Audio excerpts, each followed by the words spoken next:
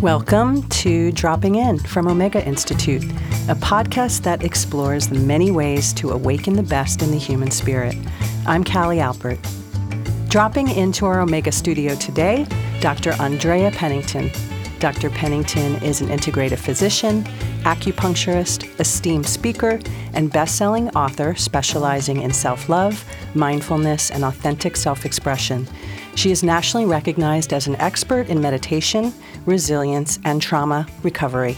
Welcome, Dr. Pennington, and thank you so much for dropping in today here on Omega's Rhinebeck, New York campus. So good to see you. Thank you, Callie. It is an honor and a pleasure. Pleasure to have you. So in thinking about our conversation today around the topic of resilience, I looked up the definition, and I came up with two: the capacity to recover quickly from difficulties, and the ability for an object to spring back into shape, which is a little more on the scientific side. And you say in your book, The Top 10 Traits of Highly Resilient People, that resilience is part of our DNA and that we're hardwired to bounce back. How so? What do you mean by that? Well, we humans have an innate vitality code. In our DNA, we have this knowing how to return to homeostasis. So I like the idea of the ball regaining its shape. When we think about resilience, we do think about bouncing back. When we think about resilience, it's usually in the context of having some stress, some adversity. That could be an illness, an accident, an injury, a disease process, a pandemic. And then we retake form, or we return to baseline.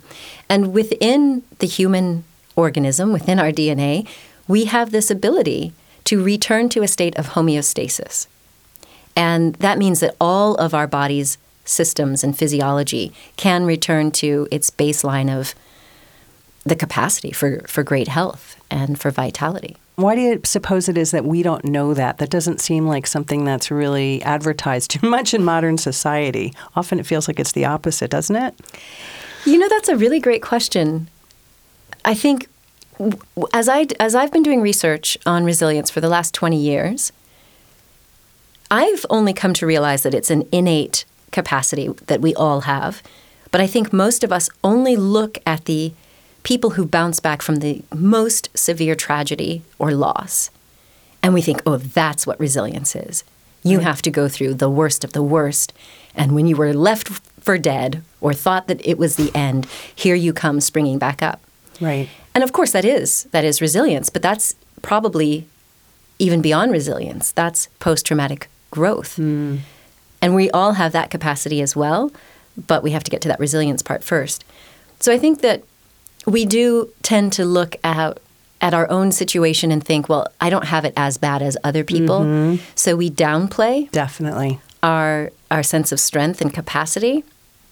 There's one other weird thing about resilience that I want to tease up early in our conversation, and that's about burnout.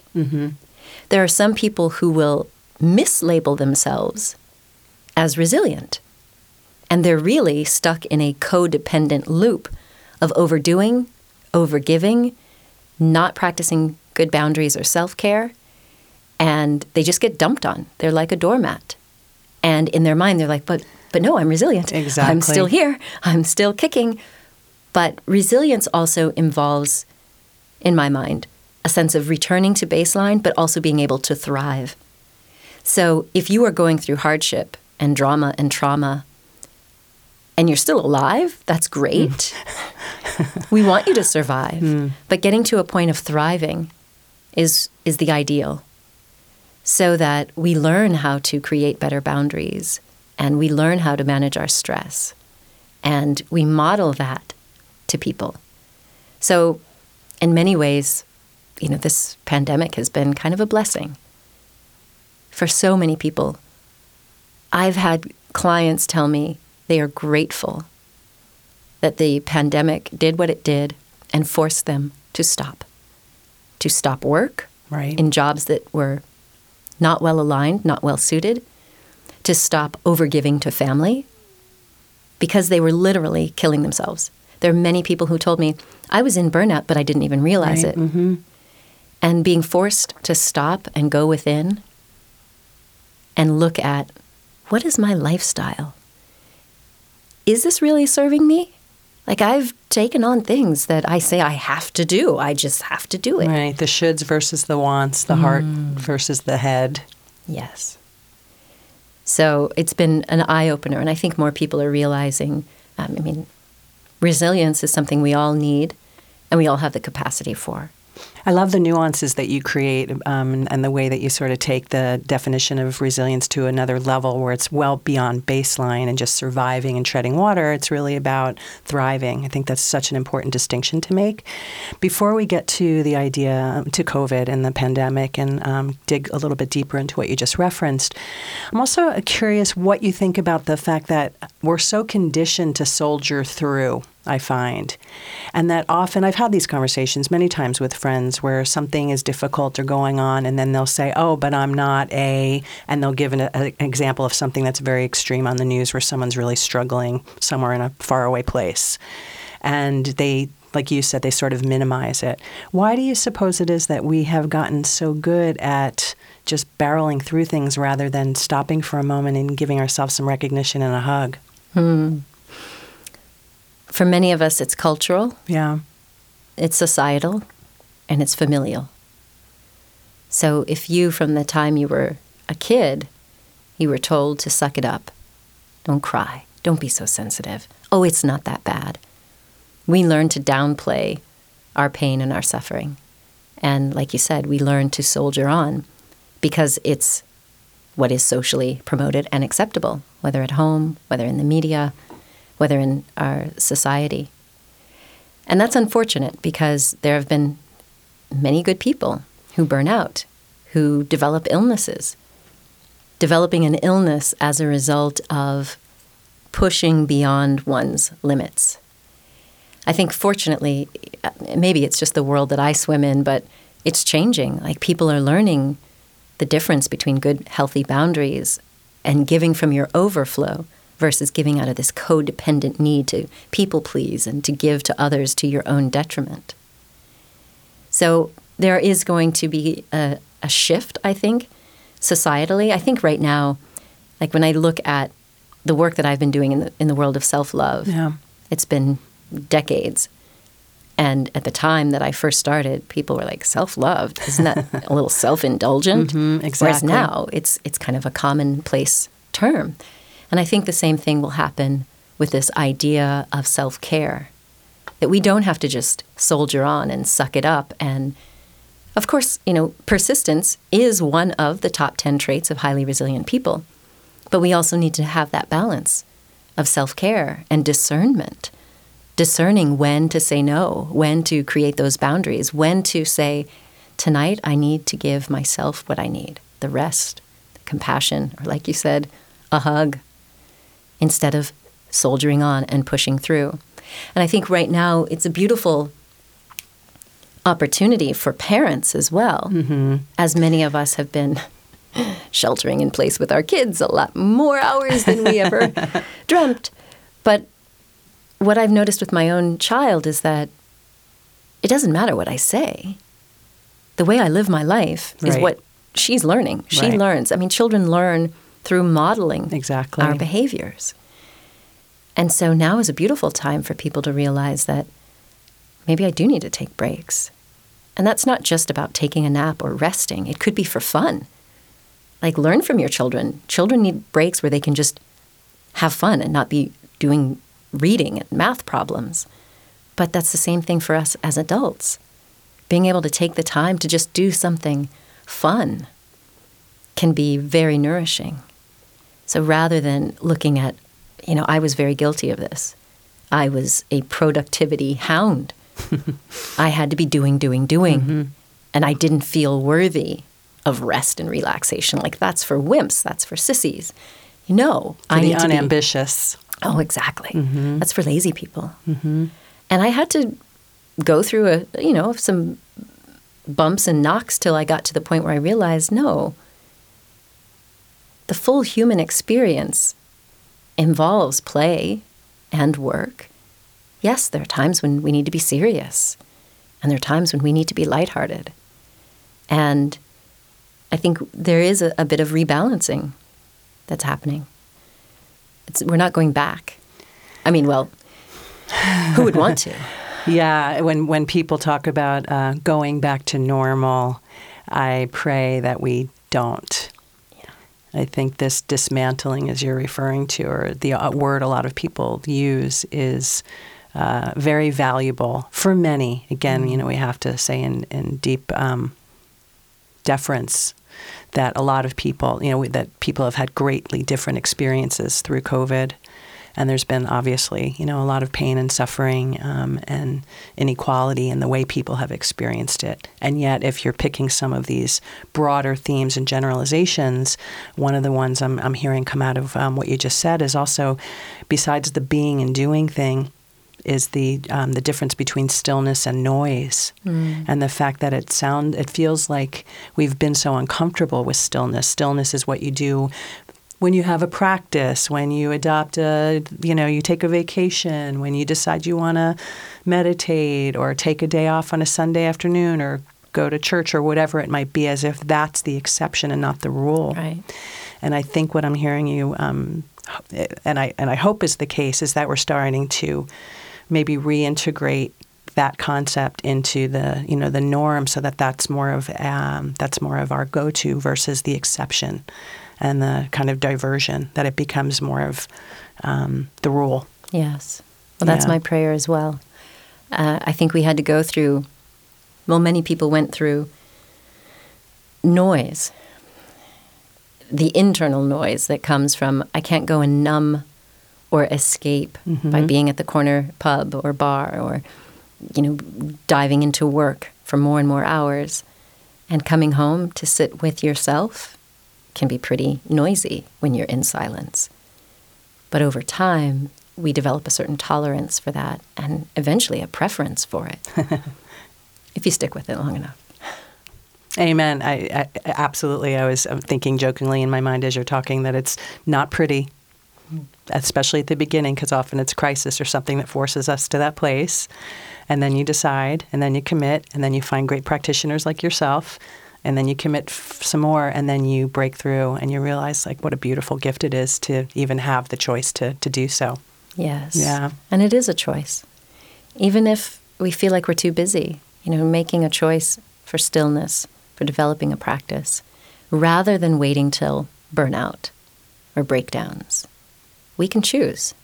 And in as little as a few minutes a day, we can start changing long-held patterns.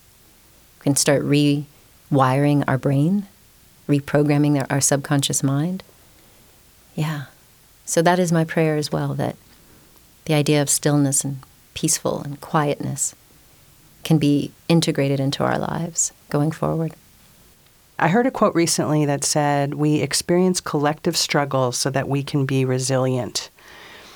Now, I don't know that that's certainly not a prerequisite, but I wonder if you can speak to the difference between group pain and individual pain. Does one lend itself more than the other to the idea of resilience and the bounce-back process?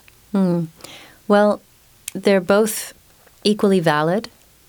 I think what the pandemic has done is it has shown us that we are an interdependent family. Yes. And it has shown us that each of us actually has a part to play.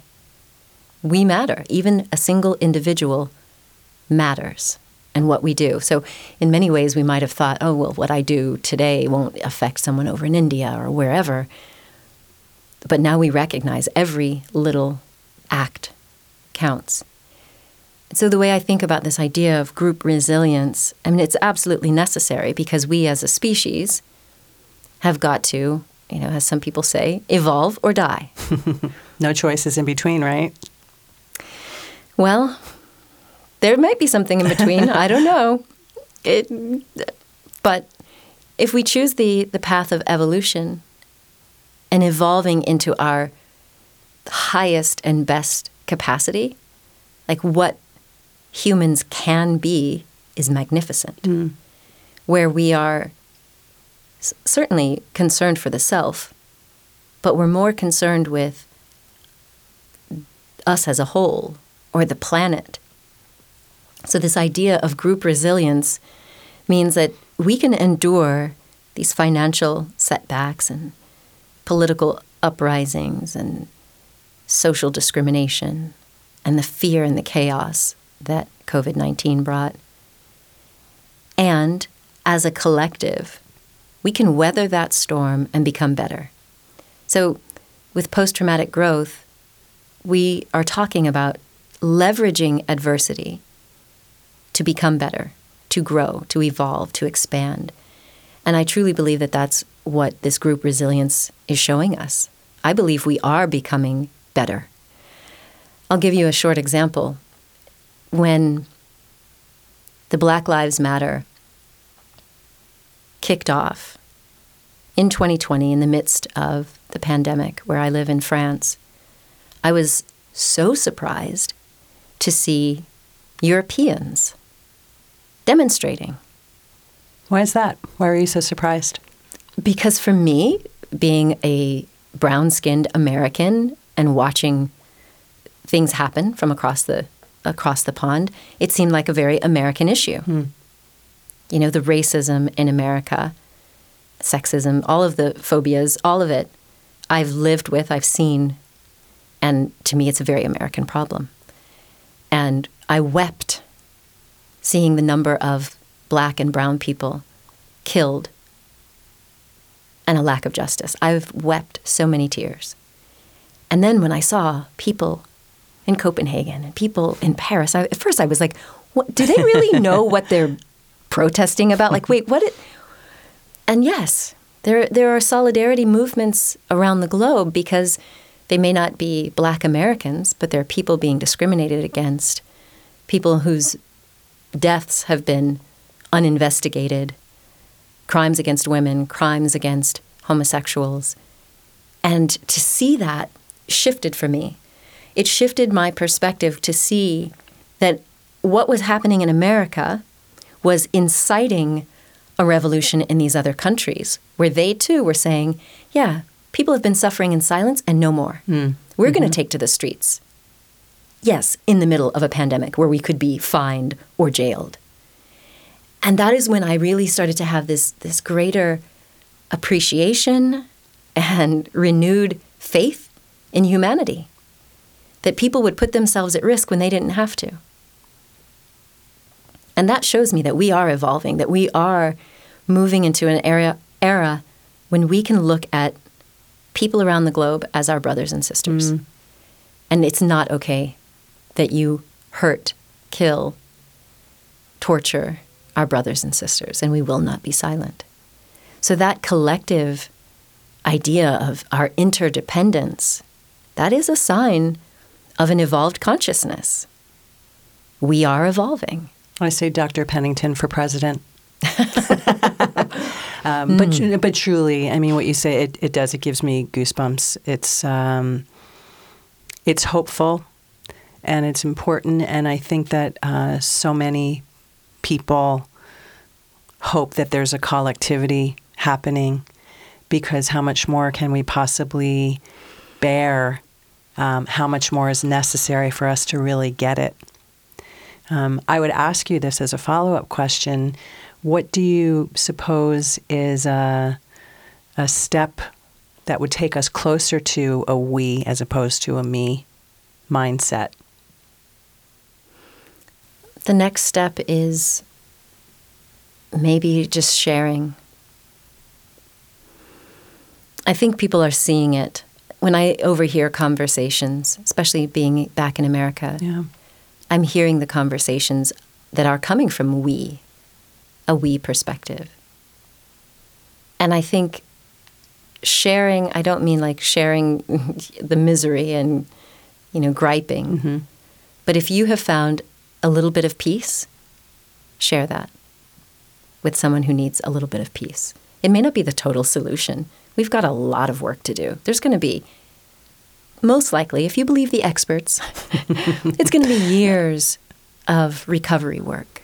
So if we can focus on what can I do in this moment to make life a little bit better for someone besides myself, and that someone could be in your family, it could be just being kind to someone on the street, someone standing in line.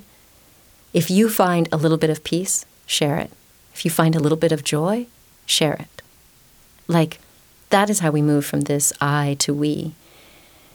And I think that's the biggest thing that I've seen. I've seen so many people get support from people they would have never imagined would support them. And that to me shows me that we're moving into a we mindset. I hope so.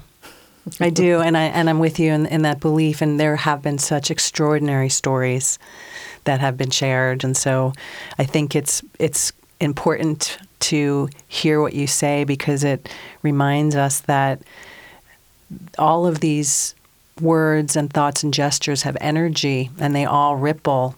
Yes. And most of our connectivity is in ways that we don't see, I believe. It's as Gandhi said, be the change you wish to see in the world. So if you want peace, bring a little more peace. Share that. And I know it sounds lofty, but I'm really tuned into some of the things that my mother has taught me. I've shared that my mother is dealing with Alzheimer's and had a stroke in the midst of COVID. And it's really thrown me for a loop. And really just thinking about all the good things, all the lessons. And there's one that really stuck out for me. My mother used to say, and as a kid, I didn't really understand it, but she said, never underestimate the impact that your presence has on a person. It's not even all about what you do, what you give, what you say. But when you walk into a space, what sort of presence do you bring? It's impacting them, and they're going to go off and have their day, and you have impacted their day, maybe in silent ways, maybe in not so silent ways. And that has really been sort of super present for me, is to think, I am impacting everyone I come in contact with. Whether we're in some deep, profound conversation or relationship or not, my presence and how I show up, how I look at them, do I greet them, do I smile? What energy do I bring? So if I want more peace in the world, I need to bring that peace. I need to be that peace and share it. So profound. And what a beautiful reminder for all of us just to hold our own space in a responsible way, just in a mindful and responsible way. It's such a great reminder, I think, for everybody, no matter what room you're showing up to. And most of the time you'll have no idea. Yeah. And sometimes you'll hear about it years later and it'll shock you, right? I think we all have those stories. Yeah. And probably most of the time you'll never know. Exactly. And that's fine. But that's a great reminder. Thank you for that point, and blessings to your mom. Thank you. Thank you. Received. It reminds me of something I noticed in France. In France, every block or two, there's a boulangerie, there's a bakery. And where I live, there's a lot of older people. And in the south of France, you can do a lot of things on foot. You don't need to be in cars or buses and taxis. And being in France for a while, you start to see that there's this natural rhythm. And you'll see the little folks show up to the bakery and they get their little coffee and their baguette. And I remember being a former type A aggressive American, kind of coming in like, move it along here. Let me get my stuff. Let me get my baguette. Let me get back home. And after being there for a while, I sort of watched this tiny little old guy come up. And I watched how the woman at the cash register greeted him as if she knew him. She knew exactly what he wanted. And they had their own little exchange, like, how's the missus or how's the dog? And for once, that busy American, like, would you please get on with it? I could just be present. And I'm thinking, what an impact this woman is having on this little guy who has to go do the shop for his wife. And then as he walked away, like, he's taking that little moment of connectivity, of compassion, of being seen, being accepted. How might that affect him when he gets home? What is he going to share with his wife? Like, there was this moment of realizing every little thing we do, it doesn't have to be that you're some big star. Doing every little moment of interaction matters. You know, in preparing for this interview and thinking about you and your many specialties, but rooted today in our conversation about resilience, I was thinking a lot more probably about some of the questions we started with earlier, and different modalities and what resilience means. And now in hearing this story and just talking about the concept of the we versus the me, it feels like that plays beautifully into the seeds of resilience in the most organic way, just humanity at its most basic foundational form. Is that too much of a stretch? No, it's perfect. One of the top traits of resilience is tolerance and compassion. So being able to look at yourself and realize that I, as a human being, am going to age, maybe get sick, eventually pass away. That's realizing that we have this shared common humanity. Another one of the top 10 traits is positive connections, positive relationships. Mm-hmm. So as we start to really look around, I think a lot of us have learned through this experience who our real friends are. Oh, yes. The real connections. And that's a good thing. But it's also allowed us to see, am I being a good friend, a positive connection? So it comes back to the basic seeds of humanity. We as human beings are social creatures. What did you learn most about yourself and your capacity for resilience in this last year and a half? My biggest lesson was around service. I turned 50 during the pandemic. Happy belated milestone. Thank you. And one of the things I decided is, there was a lot of gunk that I carried in the first, half a century of my life. And I made a vow that I don't want to carry that going forward. And I've learned a lot. And I'm a teacher by nature. I'm a healer, a teacher, and I love sharing. And one of the things that I was given the opportunity to do during this pandemic was to be of service. So there are many people physician friends in America who never learned how to be online. They were like, hey, you've been online forever. Show me, what do I need to do so I can survive? That's what an ocean will do, right? Yes. So I was able to be of service and support people in developing online brands and all of that thing. And then there were people in my community who were really suffering with anxiety. Their PTSD was being triggered. I mean, long-standing issues were now really coming to the forefront. And so I was able to provide guided meditations, to show up, to do sessions without, thinking about money, but just to be of service. Because when you see everyone panicking around you, what do? You don't just save yourself. You want to save everyone that you can.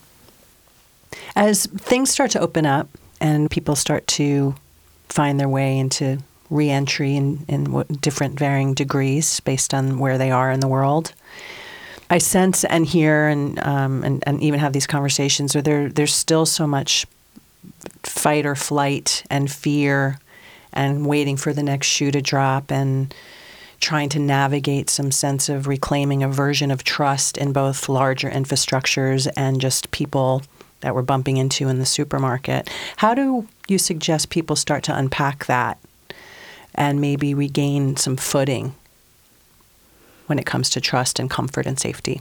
I say honor yourself where you are. Some people I know were like ready to just jump back out. Yes. Let's get out in the world. Yeah. No more masks. No more isolation. Let's go. And some people really did have and still have major anxiety. And so I say honor where you are right now. And that means tuning in. How do you feel? Do you feel super excited? Or do you feel a little trepidatious? And don't take on any shame. There's no shame in the fact that, yes, maybe your friends and other family members are out there doing things. If you don't feel that you're ready for that, honor where you are. This is also a really good time to get into introspection and to identify where some of your tendencies are coming from. Because maybe you've been holding that anxiety in check. And this experience has brought it and magnified it, brought it to the forefront. But it's also a healing opportunity.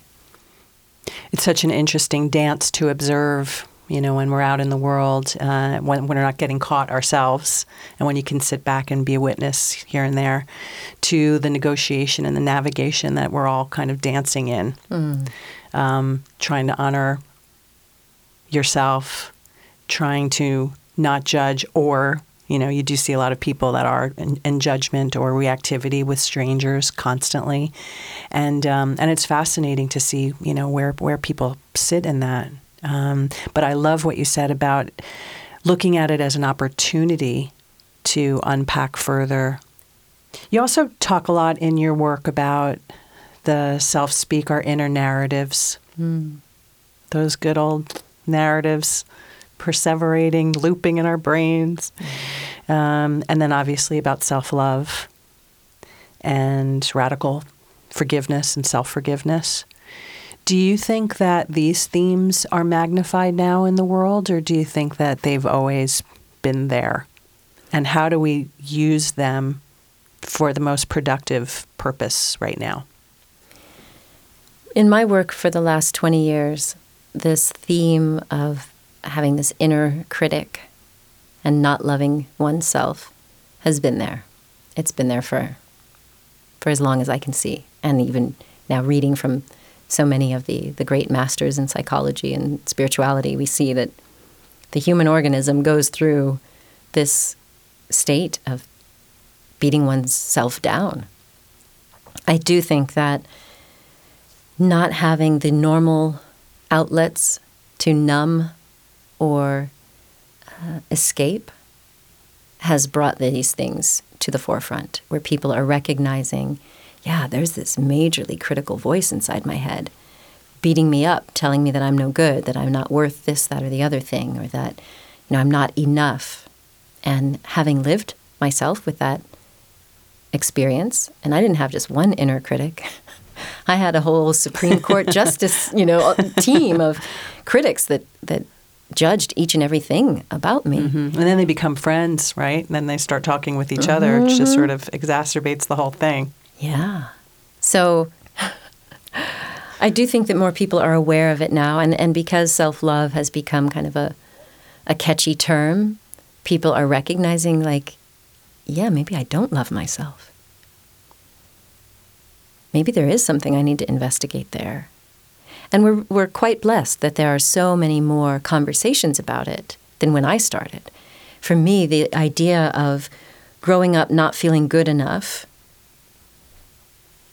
based on what we experienced as children, either having a dysfunctional family life, growing up with an alcoholic parent, or experiencing some sort of trauma or abuse and neglect. Many people who had that experience grew up to be adults who don't love themselves. Right. Now, we don't typically walk around saying it, but there's this pervasive feeling of not enoughness, unworthiness. And I think what we're seeing now is that brings a tremendous soul ache to the forefront. And when you're faced with a crisis, like what we've been living, where people are losing jobs, losing homes, losing relationships, losing loved ones, not even being able to go and see those loved ones. When we're faced with all of that chaos and uncertainty, if you fundamentally don't believe that you are worthy of love and a happy life, it makes it very hard to get up in the morning and push through. Right. So having this sense of self-worth and self-love, I think, is magnified right now because we are in such desperate times, and we, for many of us, have not been able to do the usual things that we would do to numb out. Now, of course, some people are still using drugs and alcohol and other things to distract. Yeah. But I think self-love right now and being able to really be honest about the inner talk and finding out where did those conversations come from? Because they're all just stories. Like everything about our existence is all a story that we tell ourselves. And even though we think that this is the pervasive reality, like this is reality, it's not a story. Oh, it's a story. It's maybe a collective hallucination or indoctrination, but they're just stories. So, for example, I carried this story that I was not enough, not smart enough, not fast enough, like just all of it. And getting to the point of being an adult living with imposter syndrome, it didn't matter how many degrees and certifications and accolades, I felt not good enough. But when we start to do this inquiry work, to ask, well, where did that thought come from, and is it true? Now, in my case, it did serve me to have that belief. It made me be a good student. Hearing my father say, school is your only job, you need to get a good education, that's your only ticket to safety and security. All that artistic stuff, being an artist, no, that's not safety. So for me, I became this people-pleasing, approval-seeking, outside validation addict. And it served me because as a young child, I needed to feel loved and accepted by my father. I saw what happens when you don't have that, and I didn't want that. And so it served me to a point. And then I had burnout in my early 30s. Right. And I got to a point of depression and realizing, like, what is this life for? What am I doing all of this for? I'm never going to get the ultimate validation from my father because I am an artist. I am an entrepreneur. I'm doing things my way, and it doesn't fit his old paradigm. And so I had to ask myself, is this belief serving me now? It may have served me then. I can thank that part of me that took it on because it helped me get where I am. Right. It's never in vain. Never in vain. But sometimes worth investigating. And then letting go of. Yes. And in my case, I got to let go of perfectionism. I got to let go of this idea that I'm not enough or that I'm only worthy if I'm achieving or doing or producing. So would you say in closing that this trajectory of you learning self-love has made you a more resilient person? Would you consider yourself resilient now? Yes, absolutely. I consider myself a super ninja when it comes to resilience. And I'm really grateful for it. I mean, there are so many things that I would never wish on anyone else, but I recognize that they were part of my soul's journey. And I'm so grateful to have learned what I've learned and to now be able to share that in service and to let other people know that they're not alone. So I'd like to close with 3 short final questions that I like to ask each of our guests. The first one is, I'd like to grant you one wish for our listeners. What would it be? I would wish that all of our listeners awaken to the truth of who they really are. And if I were to grant a wish for you to grant yourself, what would it be? I would grant myself the wish of more time for play. And finally, what would you most like people to take away from our conversation today that you feel like they can bring back into their lives if you could choose one point, one offering? The one thing I'd like everyone to remember is that you were born with an innate capacity for resilience. It's there. It's in you. You can expand and develop these resilience muscles so that you don't just survive, you can thrive. Thank you so much, Dr. Pennington. What a gift and what a pleasure to talk with you today. Thank you. It means so much. And before we say goodbye, if our listeners would like to find you online or learn more about you, where would you like to steer them? You can visit AndreaPennington.com or InnateVitality.com. That's IN, the number 8, vitality.com. And that's for more of the health and wellness information. But you can also just, find me on social media. I'm there. Thank you so much. Pleasure. Pleasure's all mine. Thank you. Thanks for dropping in with Omega Institute. If you like what you hear, tell your friends and leave us a review on Apple Podcasts. It helps new ears find us. Dropping In is made possible in part by the support of Omega members. To learn more, visit eomega.org/membership and check out our many online learning opportunities featuring your favorite teachers and thought leaders at eomega.org/online learning. I'm Callie Albert, producer and host of Dropping In. The music and mix are by Scott Mueller. Thanks for dropping in.